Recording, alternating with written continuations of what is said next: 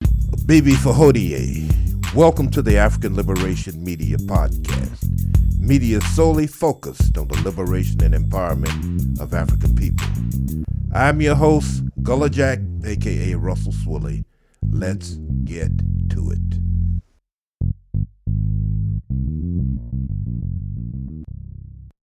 Bibi Fahodie, this is Gullah Jack, aka Russell Swilly. I'm here with Brother Amos and Brother Macaru. We are here at the African Liberation Media. Our purpose is to uplift Africans throughout the diaspora. Suffice it to say, the public is ill served by the mainstream media, and thus we are here to bring you some cutting edge information that's generally left out of the mainstream. I'm struck by the fact that a tremendous amount of attention has been given to the kidnapping and the abuses near McAllen in Edinburgh, Texas. We don't want to minimize any suffering, but kidnapping is not a new phenomenon here in Babylon. Millions of Africans stolen, kidnapped in the state of Florida, stolen and fed to gators as bait. Rapings near the border, rapings during the process of the Bakafu, the transition from the interior of Africa to the coast. But just imagine, if you will, your son, wife, daughter, loved one just simply disappearing. Now just let that marinate for a second as we approach what we might describe as the holiest of days, the 4th of July, as Brother Macaru refers to it. Freedom, justice, independence for who? Africans in dire straits. Man does not have a decent income, you neither have life nor liberty. Doc told us, as far as the pursuit of happiness is concerned, you merely exist. We are in a dangerous situation in 2019. We're no longer needed to pick the cotton, the fruit. Most of your skilled labor is provided by Eastern Europeans and trade unions. What few exist are still racist to the core. Brother Wilson told us that Africans are no longer needed to maintain America's employment structure. What will we do? What are we preparing to do once the dollar retreats and austerity measures are imposed on those social programs that stand between us and non-existence? Brothers, take it away. Well, Bibi Fahodie, African family, another opportunity here on African Liberation Media to discuss critical issues affecting the whole African world. One of the things that struck me this week, notification I got from Brother Tyrone Jefferson, a sign of the times here in Charlotte, great jazz band. And it was talking about this petition on Color of Change, a demand to the D.C. Council to protect D.C.'s black-owned businesses. And what's happening is that gentrification is having a devastating impact on the few black businesses that are left in many of these traditional black communities, in particularly in the large urban centers of the United States. Gentrification is the removal of African people from their traditional communities, and it should be considered, in my opinion, a component of the new Jim Crow, because I remember when, I guess sometimes maybe around in the late 1960s, when the open housing laws took effect and the communities that had been formerly segregated now were open to African people. Of course, a lot of us chose not to chase the Holy Grail, but to stay in our own communities. But a lot of people did start moving into some of these communities. And what happened was, as soon as black people moved into the communities, this is in, say, 1968 through the mid 1970s into maybe the early 80s, white people fled. It was like a plague was coming. They bailed out of these communities right and left. And the communities were soon all black. Clanton Park, for example, here in Charlotte, segregated community. Hidden Valley was a segregated community here in Charlotte. White people fled to the suburbs. They called it white flight. And these communities became, predominantly, or if not entirely, African American. Now, at the same time, in the communities that were closer to the actual business district, communities like the Brooklyn community in the old Second Ward of Charlotte, they had what was called urban renewal, because these communities had sprung up at the end of chattel slavery, and they were the only places where our people could live. And over a period of time, they began to build businesses, and there were schools, churches, and everything that was virtually self-sustaining. But a lot of these communities were located in what's called prime real estate. And the capitalist class wanted these communities to expand the cities, the core of the city, the center of the cities. So they came up with this program called urban renewal, which Sister Terry TMD called urban removal. Because black people, these communities were literally systematically razed. They just went in with bulldozers, just knocked the houses down and everything else. And so you had that taking place. So you had the urban renewal taking place, and you had white flight.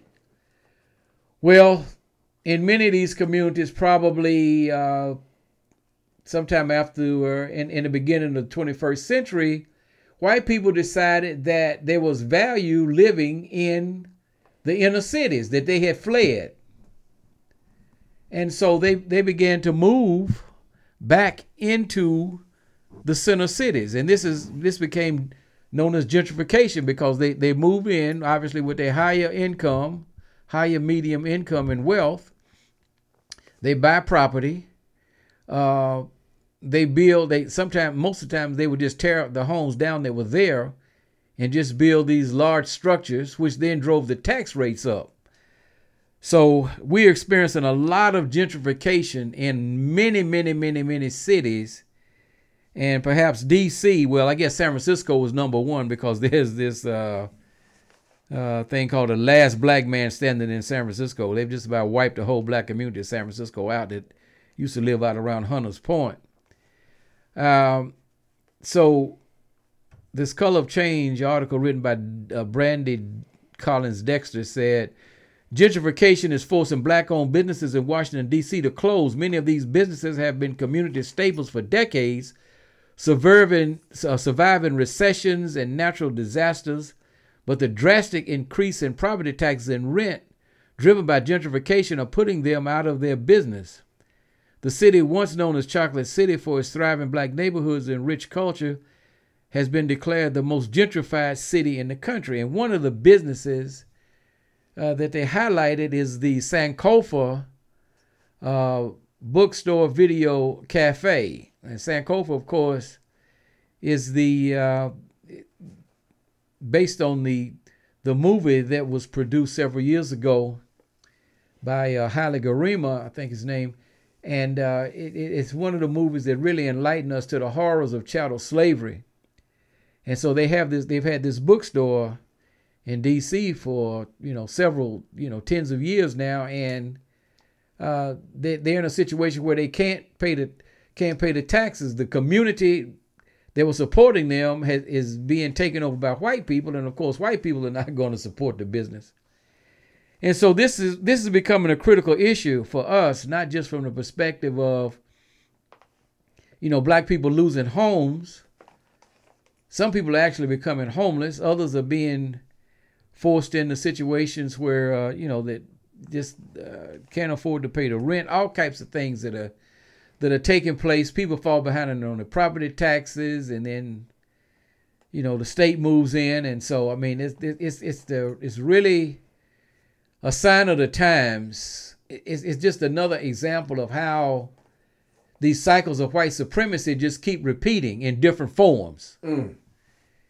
And so, that was one of the things that I wanted to talk about. We have it up actually on our page with a couple of links, for people to follow. And I thought about this within the context of this proposal that was this bill that has been proposed by Senator Elizabeth Warren, a Democrat candidate for the presidency.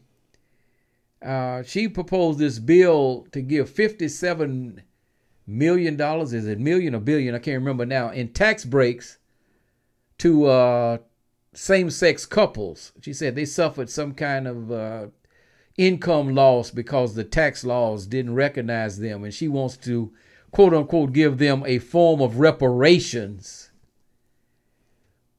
But who really needs tax breaks?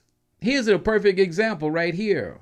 The Sankofa bookstore and video cafe in D.C. Who is proposing a bill? Now, there's a D.C. city councilwoman that has proposed a bill. Hopefully it'll pass. But D.C. is still under control of the United States Congress. So, this is just another example of, what we're dealing with here in this third cycle of white supremacy in the United States. Quick comment, brother. Clearly, the life of a community is intricately tied to the maintenance of a bookstore as a place to gather. I mean, it's one thing that we've lacked in Charlotte. It's a gathering spot, and also it's absolutely foolish, utterly ridiculous for you to talk about private ownership with the reality of gentrification or eminent domain, some of these policies that have wiped out whole black communities. Liberty City in Miami, one of many examples. And sadly, you have many black leaders, mayors per se, who are more concerned with the gentrification of their particular communities as opposed to the type of economic development that could have benefited the constituents that were responsible for putting them in office. Yeah, Exactly. Unfortunately, the black leaders, once they get that money, the majority of them side with the gentrification rules. But going back to your point about the Sankofa bookstore, if you want to take action, one of the things that you can do is there was a form that was sent out. If you go to support.sankofa.com, you can actually submit something like a petition where they're trying to get an amendment passed to remove the taxes in the amount that they're being charged. We'll put it up on our Facebook page, but basically it's a tax exemption, a property tax exemption amendment that they're trying to get passed. So we'll post that out there. But that would be a devastating loss to that area. Every time I visit, Howard University, I always go to Sankofa bookstore. And it's not only just a bookstore, but it's also a place where you can, meet with brothers and sisters who have groups. They have meetings.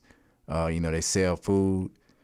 So, it's just another African environment that's in danger of being extinct.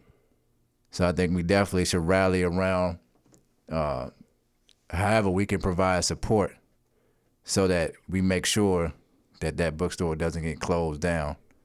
One of the things that happened to the brother who created the movie Sankofa is many people bootlegged this movie. Mm-hmm. And because of that, he did not receive the funds that he should have for that type of production, where he wouldn't even have to worry about, the taxes being $30,000, even though that's an outrageous amount.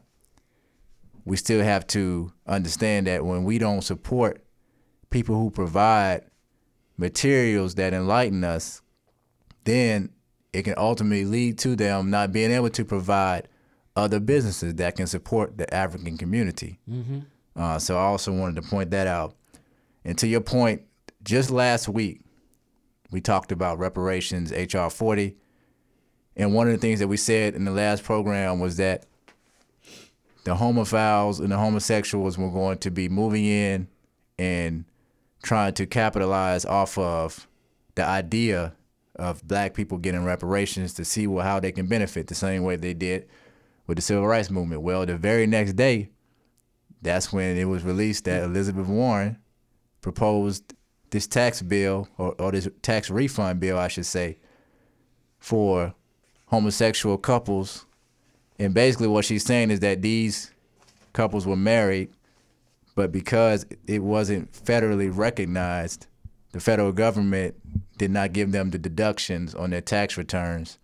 So she's trying to get them refunds for those missed deductions. Now, for all of the people out there who always like to say, I don't care about what somebody else does in their bedroom, this is why you should care. And this is just a small reason why. I mean, it's multiple other reasons why you should care. But ultimately, once again, this is affecting African people when you're talking about rights, regulations, or things that are being owed to us. It's really being stepped on, and I think it's going to be usurped by the homophiles so that they can benefit from us, and we won't be able to benefit the way that we should. So this is why every fight is important. You can't minimize the fight against this LGBTQ movement the same way we can't minimize the fight against, economic capitalism, neocolonialism, police brutality, health and sickness in our community. Everything that we deal with as a community, we should also give credit to that particular aspect of the fight and not just brush it aside, because at the end of the day, all of these are weapons that are used to destroy us. And we must, fight all of these fights and fronts on the battlefield. So I just wanted to point that out as well. I also wanted to talk about something that we didn't get to talk about last week on the continent. There was actually a failed coup attempt that happened in Ethiopia. Now, ever since President Abiy Ahmed took power and he, signed a peace treaty with Eritrea, there have been people within the military who've been very disgruntled with that decision. And this is not the first time that they've tried to, number one, they tried to kill him when they tried to bomb him last year. And now you have this failed coup attempt. And this is why we have to really change the power structure on the African continent when it comes to government, leadership, positional power.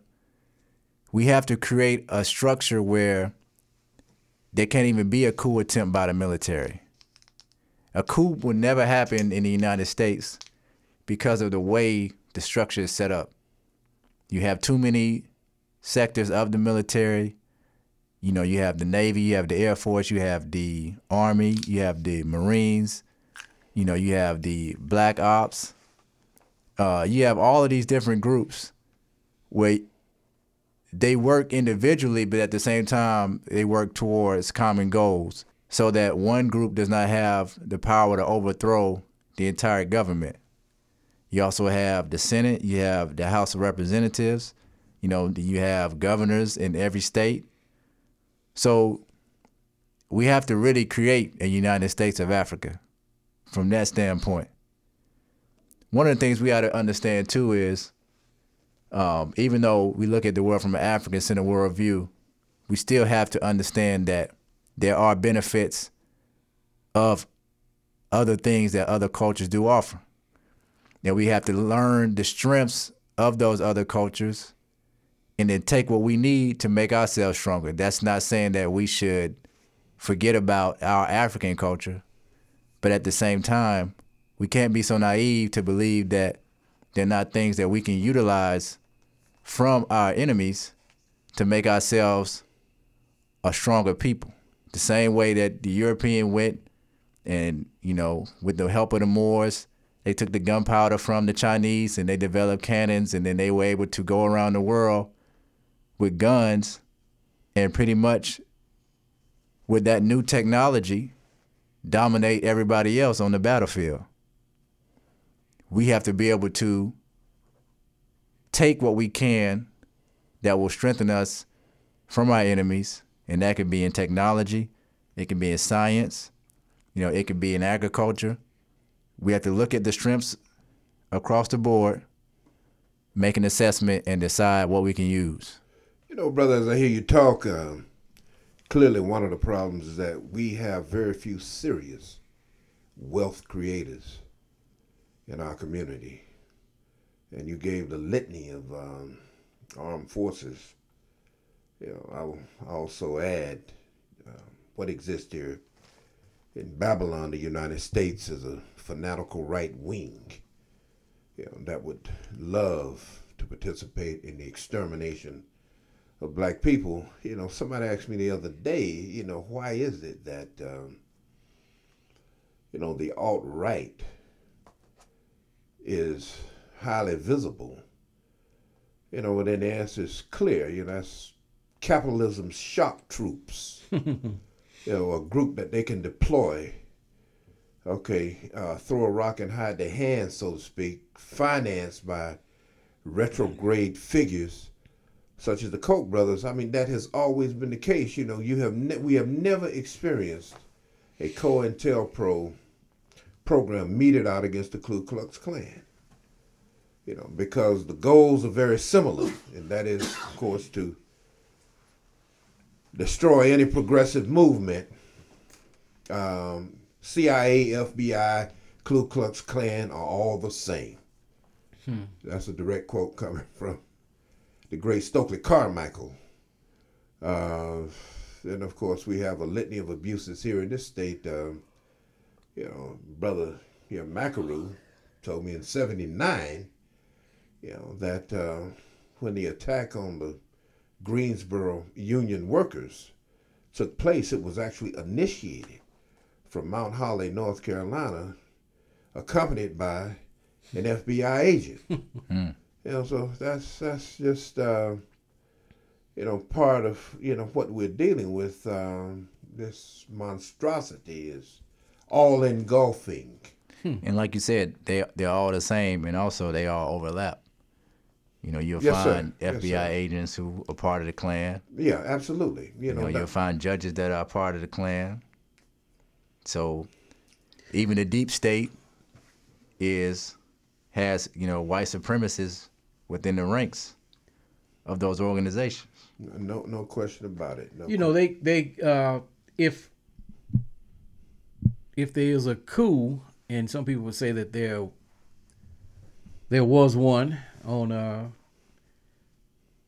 what was it, November 22nd, 1963. Yes, sir. Some people would say that was a coup, but it was it was within the power structure. Right? I mean, so the people who wanted John Kennedy removed, developed a plan to make that happen. And there were clearly agents within the deep state that did it. There you go. But it was in order to make the power structure function in a different way from the way that they thought Kennedy was leading it. So I mean, it is possible. And I know Smedley, Marine Corps General Smedley Butler, talked about the fact that during the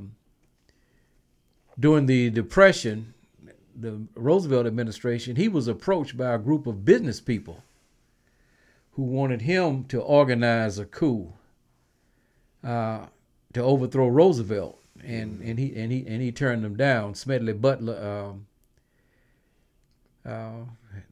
Most coups have to do with money. Yeah. Yes, sir. Yeah. One of the. So, like you said, with the deep state, with Kennedy being assassinated, he was trying to dismantle the Federal Reserve System. Exactly. Yes, Exactly. And so he was killed the same way, Yeah. Abraham Lincoln was trying to changed the currency, and he was killed. Right.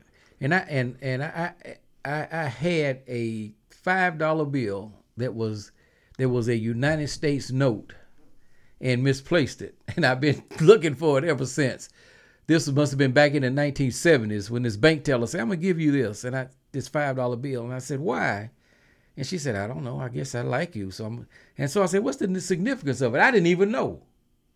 I didn't even know that Kennedy had authorized the production of $20 bills and $5 bills that would be called United States notes instead of Federal Reserve notes. And she gave it to me, and so she said, check it out. Go back and check it out. There was no internet or nothing then, so you had to go to a library somewhere and do some research. But that was amazing. But one of the things I want to say, going back to Ethiopia, is that one of the things I found very interesting is that Ethiopia had just developed a peace proposal for Sudan. And it was a proposal for a transition. Now, what happened in Sudan was Bashir was overthrown. The people rose up against him. All right, they said, look, we had enough of this authoritarian, dictatorial type of rule. So when the military realized that Omar al-Bashir's position was untenable, they removed him from power and arrested him. I guess they thought that would pacify the people that were protesting, and they made some promises. When it was evident to the protesters that the promises weren't forthcoming, they went back into the streets. And when they went back into the streets, then the military showed their true colors and started gunning people down. So Abiy Ahmed had his foreign ministers and get together and come up with a peace plan. And they proposed it to both the government and the opposition. And the opposition accepted it. And what it was a transition to quote unquote democracy. However they define it. Hopefully not like the United States defines it. But it was a transition from the military rule to rule by civilians. And the opposition accepted it. And then the very next day, there was a coup attempt in Ethiopia. And then the military leaders of Sudan stepped forward and say, well, we can't accept the Ethiopian plan because the AU has one. Now, nobody hasn't seen the AU plan yet, but it was just a stall tactic. So this is just an example of the kind of things that we're up against. Sudan, the Sudan government has been allowing the Saudis to they've been sending people to fight with the Saudis in Yemen. Okay? And these Africans are essentially mercenaries fighting for the corrupt Saudis in their attempt to take over Yemen. And it's really, some people consider it a proxy war against Iran. But that's the type of thing that they are allowing to take place. I mean, they are allowing the Saudis to come in and recruit people. Supposedly, they're going to pay them to fight. They're over there getting killed, brutalized, maimed, and a lot of them are not even being paid. And so that's the kind of government that the people are protesting against. There, of course, these people consider themselves to be more Arabic than African. So I mean which is a whole nother problem, when you consider, I mean. And I'll say this too about Sudan. It's probably one of the most corrupt African countries I've ever been in. The minute I got into the airport, you had to prepay for a visa. So when you prepay for the visa, you have to get it approved. And, you come in with the visa already in your passport. When you get there, the guards at the gate these are, government officials, or at least they're working at the airport. They'll try to bribe you to purchase another visa on top of the visa that you already prepaid for before you got there. Then they'll try to bribe you to give them a tip. So I sat back and watched a couple of people actually double pay just because they didn't want to deal with the hassle of getting into the country. Wow. So that level of corruption. Now, some countries you'll find corruption on the street where somebody may try to, hustle you or something like that. But going through an airport process, as soon as you get into the country, they're trying to get more money out of you. And once they look at your passport and see United States, they automatically think that you're coming with a lot of money anyway. Mm-hmm. Now, it's not like that. And I've flown through Ethiopia. Everything is professional and smooth. Uganda, professional and smooth. Pretty much every other country, I didn't have that experience, but in Sudan. Brother, you've traveled extensively. What would be your recommendation for a brother who would be interested in going back to the continent to live, all things being considered? To live permanently? Yes. Right now, I would have to suggest Tanzania. I like the progressiveness of the Tanzanian government. I also think that it's a real nice place to live. The weather is good. It's a lot of financial opportunities, and I know people who repatriated there. Some other places are a little bit harder to get into and stay without a work visa, like places like Ethiopia. That may be a little bit harder. Mm-hmm. A lot of people go to Ghana. That's also another place that a lot of people repatriate to. But I think if you're trying to be on the pulse of, the fight for African liberation and also being a place that's nice, I would say Tanzania would probably be the first place I would suggest. Okay, speak to the issue, Doctor, of liberation movements, the recruitment of activists, what's taking place in Tanzania that would aid and abet our universal struggle. What comes to mind in terms of the activism that has broad-based ramifications in terms of what we're up against? Well, I think it started from the top down, from the president, the president being in a position where, his focus is on empowering Tanzania to be self-sufficient. That's the number one thing. Looking at everything from an African-centered worldview, not being focused on, corruption and, making a lot of money. Okay. He's more of a people's president that's focused on improving the conditions of the people, which is evident by him moving the capital to Dodoma, which opened up a lot more opportunities for Africans that were in the central part of the country, which is evident of him, that we talked about last week, raising $3.4 billion to self-fund a dam to be built, not relying on the IMF, Asian interests or the IMF or the World Bank, to do that. So you talking about economic empowerment, right, self-empowerment, and on top of those things, he is strongly against European cultural values being widespread across the country. So when you talk about like Botswana, they just legalized, decriminalized homosexuality. That definitely wouldn't happen in Tanzania. All right, and in Tanzania, they are not under assault by the European. Everywhere in Africa, they're assaulted by the European, the Arab, the Indian, the Asian. That's not going to stop.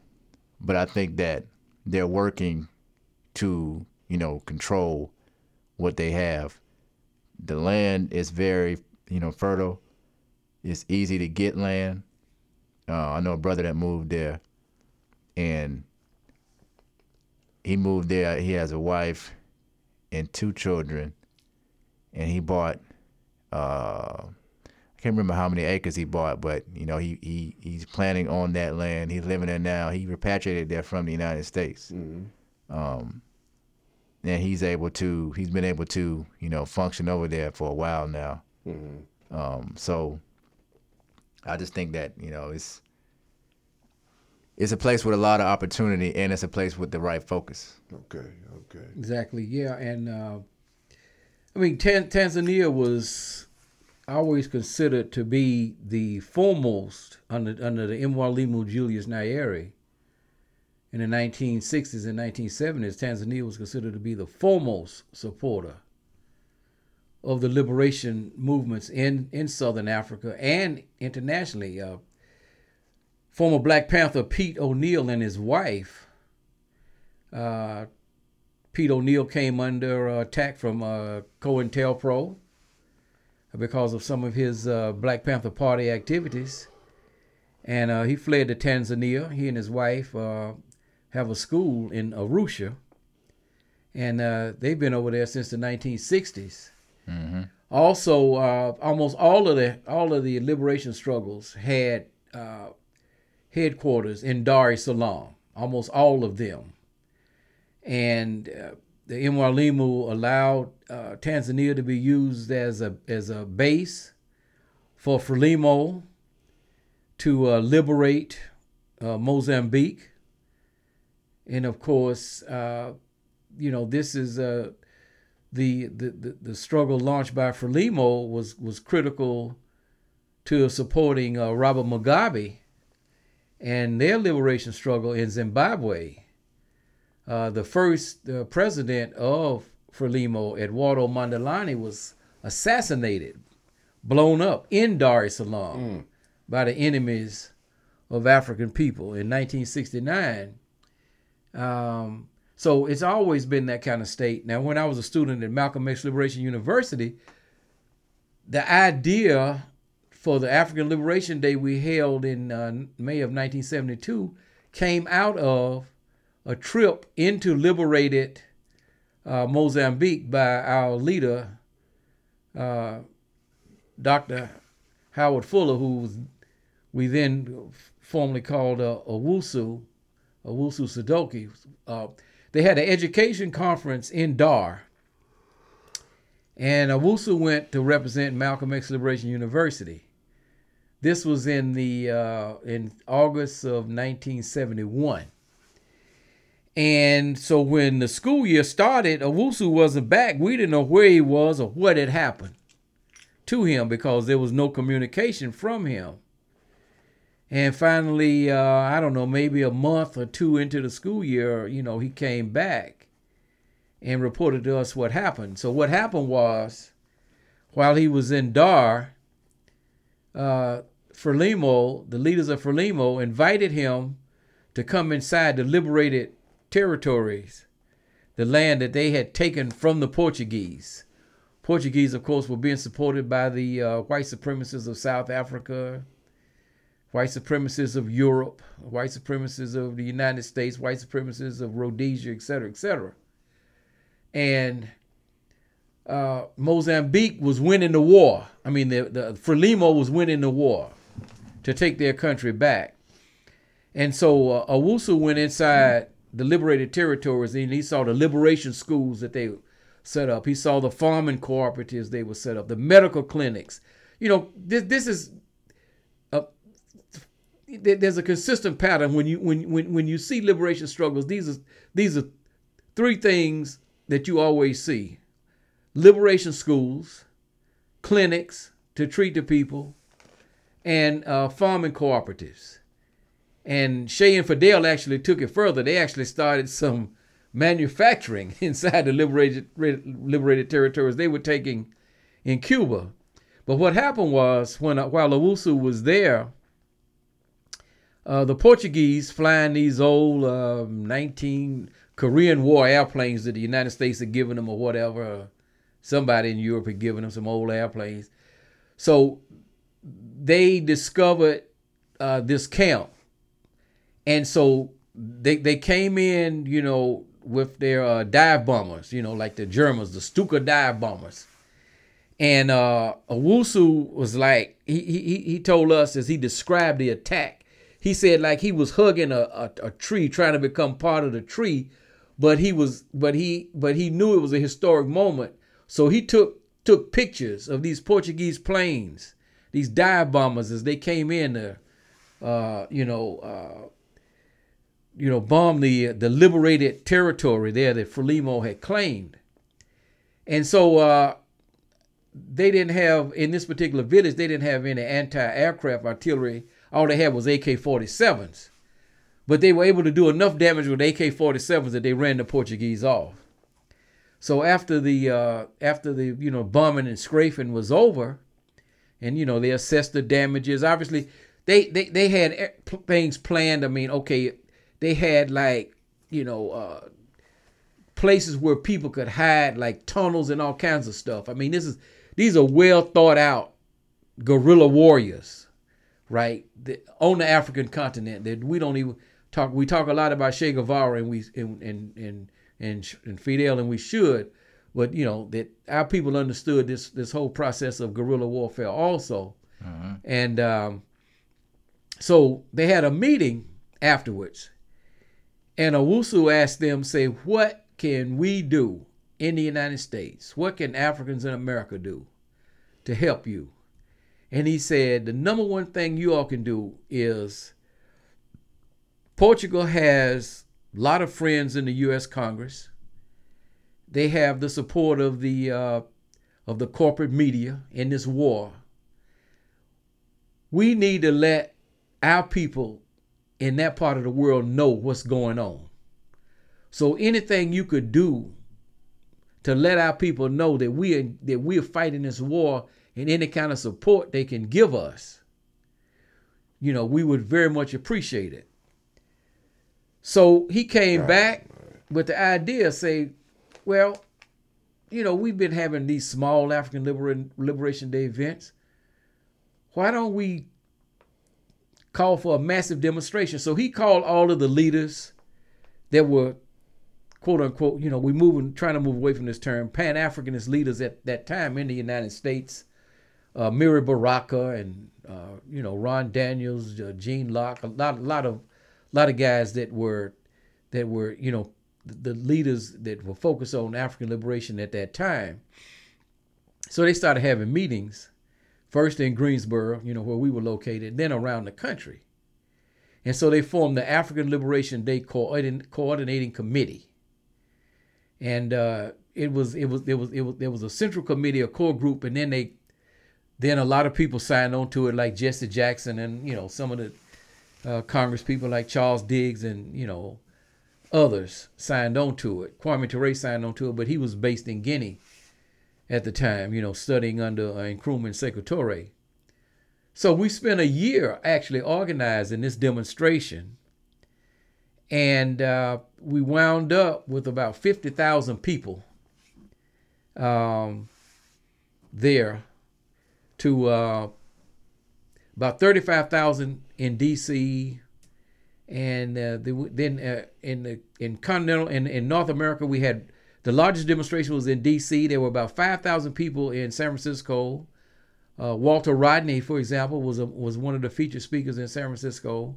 We had one in Toronto, and then on two islands in the Caribbean, Antigua and Dominica. We had demonstrations there. Maurice Bishop was part of this. Okay, even though Grenada didn't have a demonstration, but he was part of it. So what we did was we made people aware that Africans were actually engaged in armed struggle to free their country, and they were being supported by the United States. So as we moved around D.C., we had strategic places where we wanted to stop the demonstration and have people speak. So we stopped in front of the Rhodesian Information Service, and we had representatives from Mugabe's ZANU and Joshua Nkoma's ZAPU, We stopped in front of the Portuguese embassy. We had people there from representing the MPLA in Angola and Amilcar Cabral's PAIGC. We stopped in front of the South African embassy. We had people from the ANC and the PAC and some of the other groups that were there. And then we wound up at the Washington Monument. And I was driving a car that was leading the demonstration around the city. And so we had a stage and everything set up at the Washington Monument because that's where people were going to speak. So when we came down, I forgot what is it, maybe Constitution Avenue, I can't remember now, because the last stop was the State Department, because we wanted to make sure people understood that the United States, is the big dog. Wherever there are white imperialists fighting in the world, the United States is the big dog. They can't do anything without the United States. So we wanted to make sure we connected the United States to this, to apartheid in South Africa, apartheid in Zimbabwe, the struggles that were being fought. Africans were fighting in Angola, Mozambique, Guinea-Bissau, for example. So we were supposed to go all the way down Constitution Avenue, but I said the heck with that. So I pulled my car up on the grass because we had been marching in the streets. And so as I drove toward the Washington Monument, I was looking in my rearview mirror, and all you could see was thousands of black people spread out across the lawn. Now, this is Memorial Day weekend, so all these white people are there at the Washington Monument. They see these thousands of black people coming. It was a mass exodus. But that was just one of the great things about Tanzania under the Mwalimu Julius Nyerere. And, it appears that President John Magufuli is, moving in his footsteps. And here's the problem. With Magufuli, Abiy Ahmed, and these other guys, they are basically isolated. And that makes them vulnerable. And so it's going to be up to the people of Tanzania and other Africans who believe in African liberation to protect, these leaders. I mean, people have to be willing to say, we fight to the death. Mm-hmm. That's what you have to be willing to do. It's like, almost now we're talking about last week. Fidel and 82 men aboard the Granma, reduced to 12. But the peasants, they had a lot of support amongst the peasants, amongst university students, amongst intellectuals. They just wanted to see some real men stand up and fight. And that's what Fidel and Raul and Che were. So Samora Machel, who took over and became the leader of Frelimo after Eduardo Mondlane was assassinated. See, African people can look at leaders like Samora Machel, Amilcar Cabral, Chris Hani. They see real people. They see real men who will give their lives. And we'll always believe that the white supremacists of South Africa shot down the plane that killed Samora Machel. Right? We'll always believe that was an assassination attempt because of all the support that he was giving to the PAC and the ANC and the other groups that were fighting to liberate South Africa. So our leaders get isolated, and that makes them vulnerable. Thomas Sankara was isolated, and he had enemies within. His best friend, a sellout, right? So this is the struggle that we're up against, but it takes men and women, right? Samora Machel's first wife, Josina, was a warrior.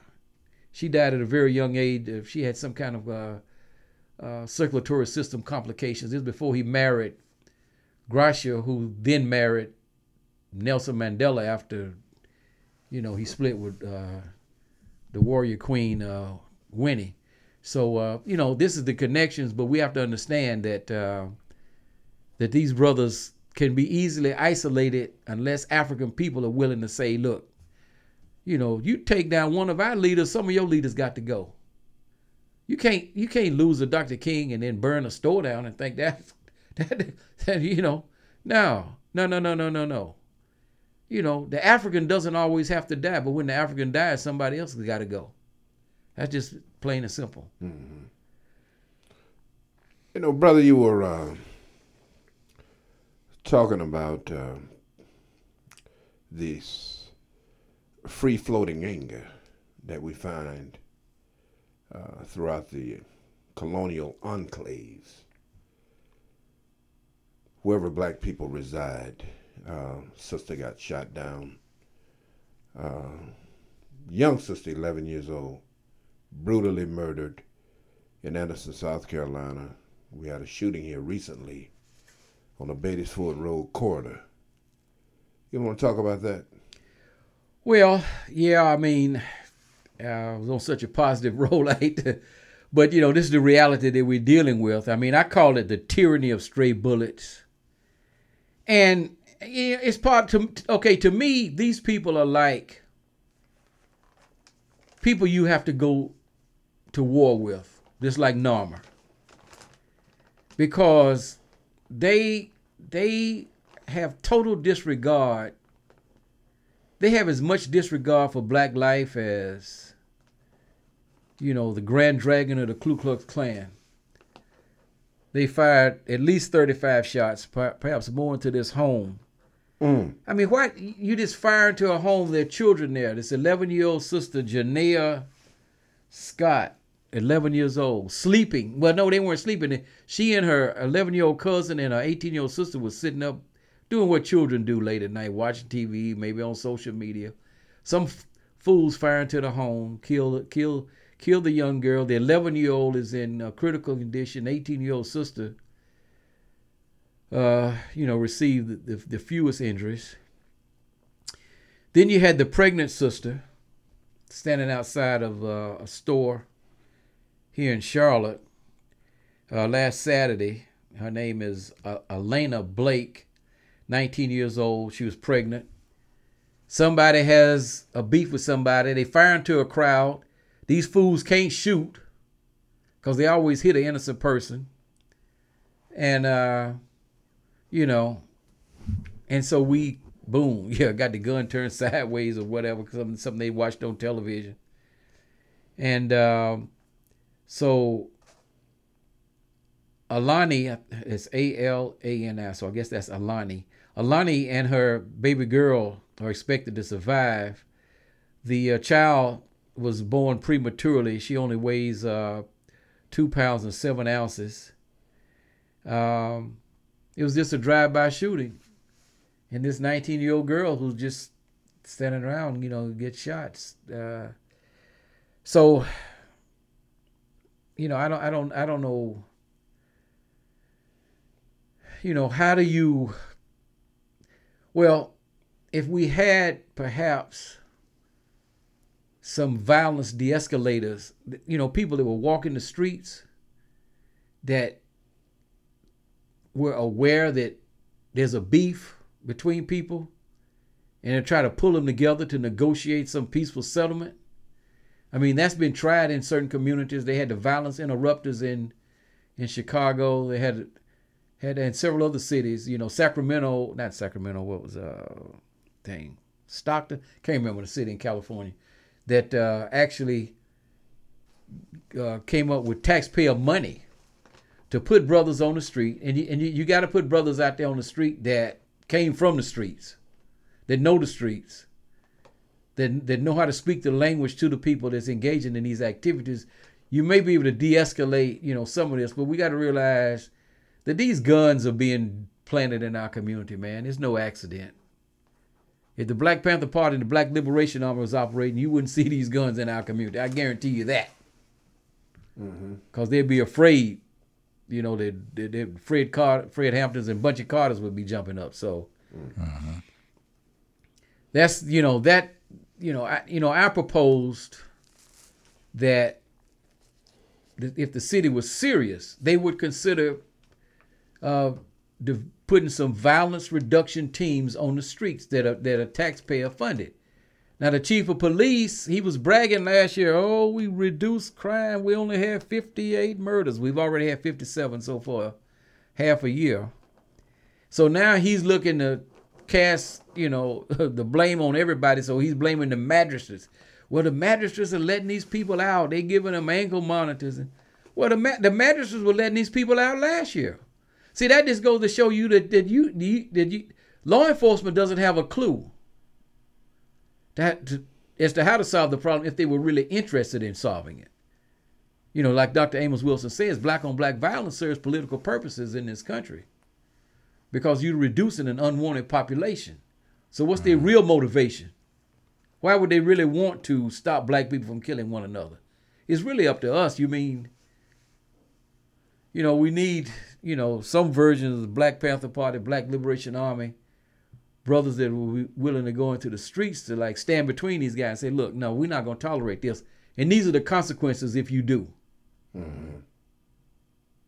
You fire into a home and kill an 11-year-old, then, you know, you'll suffer some street justice. I mean, brother, no rhyme or reason, no motivation, just randomly firing into a home. Well, we don't. I'm sure that they thought they had a reason. Maybe they had a beef with somebody in the home. You know, that's usually what it is. There's something that's going on with somebody that they think is in the home. And so they just fire into the home, right? I mean, you know, at least Al Capone had the decency to lure people, you know, into a garage. Right? Lucky Luciano was supposed to kill a guy. You know, this is when he was working his way up the chain, you know, on the La Cosa Nostra. He went to kill the guy. The guy was eating dinner with his wife and children. Luciano came back. And he told the Don said, why didn't you take the guy out? He said, I can't kill this man in front of his wife and children. He said, there'll be plenty of opportunities. This is what Lucky Luciano. I saw a similar. The greatest gangster in the history, I mean, the greatest, quote unquote, other than, you know, the Andrew Jacksons and, you know. That's a code, you know, and the codes have evaporated. Exactly. This has been the African Liberation Media. We appreciate the commentary offered by Brother Amos, and Brother Macaru. We've covered the spectrum of African concerns and interests. Tune in next week. You can also check us out on ALM on the social media, Facebook, a BB for Hodier. BB for Hodier. A BB for Hodier. Power or the lack of power. I want to repeat this. Power or the lack of power. If your education in this institution is not about gaining real power, not jobs, because your jobs do not represent power. Not getting elected, that does not represent power either. Buying your houses and fine clothes does not represent power. If it is not about real power, you are being miseducated and misled, and you will die educated and misled. If your study of Black history is merely an exercise in feeling good about yourself, then you will die feeling good. The study of history then must be more than the pumping up of your self-esteem and the pumping up of your pride.